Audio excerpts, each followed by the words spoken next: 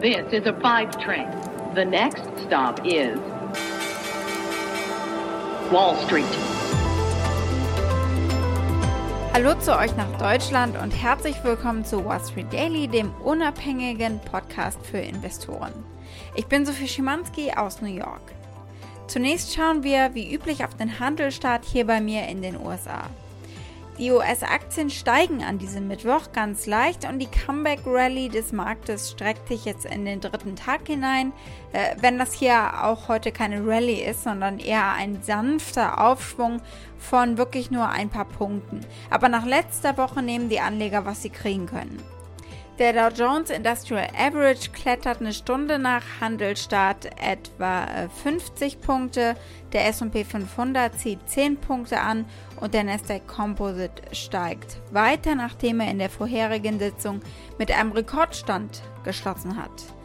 Das war jetzt das erste Hoch des Nasdaqs seit dem 29. April. Die Anleger haben begonnen, wieder in die großen Tech-Aktien zu investieren. Heute Morgen steigen auch Energietitel wie die Aktien von ExxonMobil und Chevron, während die Ölpreise weiter steigen. Rohöl der Sorte Brent überstieg am Mittwoch die Marke von 75 US-Dollar pro Barrel und erreichte einen 2-Jahres-Hoch. Gucken wir noch auf die Technologienamen, die handeln ebenfalls im grünen Bereich. Tesla ebenso wie Netflix, Amazon, Facebook und Alphabet. Jerome Powell hat zumindest die US-Anleger beruhigt. Der Tech-Sektor gestern wieder stärker gefragt. Krypto hat sich übrigens erholt. Top-Ereignis, die Rede von Jerome Powell, dem US-Notenbankchef vor dem Kongress. Aber er versucht natürlich wieder die etwas hawkischen Aussagen im Rat zu schwächen. Spannend sind Einzelstories wie das IPO des Monats vielleicht, der Brillenhändler aus Berlin, Mr. Spex. Wie ist momentan die Gemütslage der Anleger? Sieht eigentlich ganz vielversprechend für den heutigen Tag aus. Unsere Themen heute. Wir schauen natürlich auf den Notenbankchef Jerome Powell vom Kongress. Wir schauen auf Bedenken des Gesetzgebers und die Fragen und natürlich auf seine Antworten.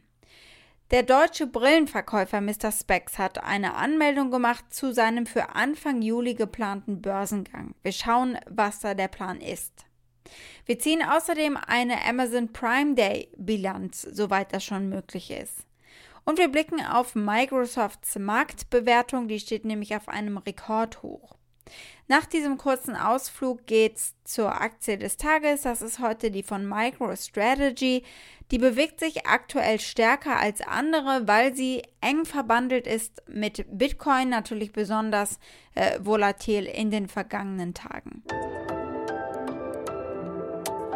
Soweit die wichtigsten Themen der heutigen Ausgabe. Als Pioneer hört ihr die kompletten Folgen in unserer neuen App oder auf unserer Website thepioneer.de. Wenn ihr noch kein Pioneer seid, könnt ihr euch da direkt anmelden. Damit unterstützt ihr unabhängigen Journalismus und ihr haltet unsere Angebote werbefrei.